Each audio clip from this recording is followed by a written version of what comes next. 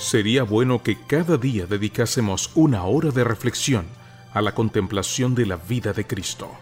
Deberíamos tomarla punto por punto y dejar que la imaginación se posesione de cada escena, especialmente de las finales.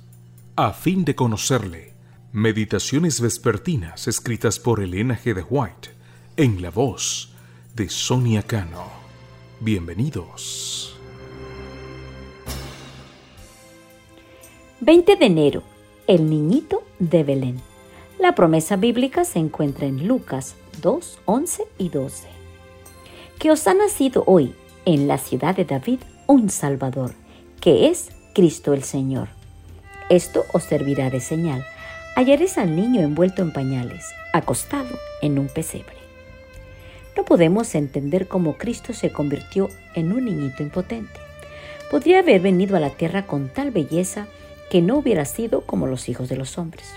Su rostro podría haber resplandecido de luz y su forma podría haber sido alta y bella. Podría haber venido de tal manera como para encantar a los que lo miraran. Pero esa no era la forma en que Dios quería que viviera entre los hijos de los hombres. Había de ser como los que pertenecen a la familia humana y a la raza judía. Había venido a ocupar el lugar del hombre, a darse en prenda a sí mismo por el hombre, a pagar la deuda de los pecadores.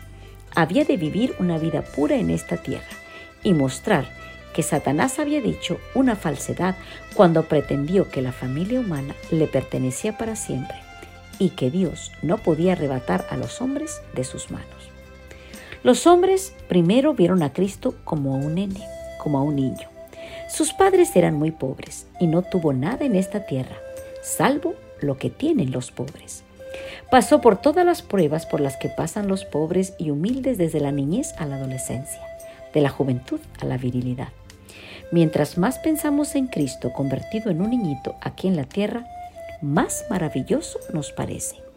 ¿Cómo puede ser que el desvalido niño del establo de Belén sea el divino Hijo de Dios? Aunque no podamos comprenderlo, podemos creer que aquel que hizo los mundos, debido a nosotros, se convirtió en un niño desvalido. En él, Dios y el hombre se vuelven uno. Y en ese hecho radica la esperanza de nuestra raza caída. Contemplando a Cristo en la carne, contemplamos a Dios en la humanidad y vemos en Él el resplandor de la gloria divina, la expresa imagen de Dios el Padre.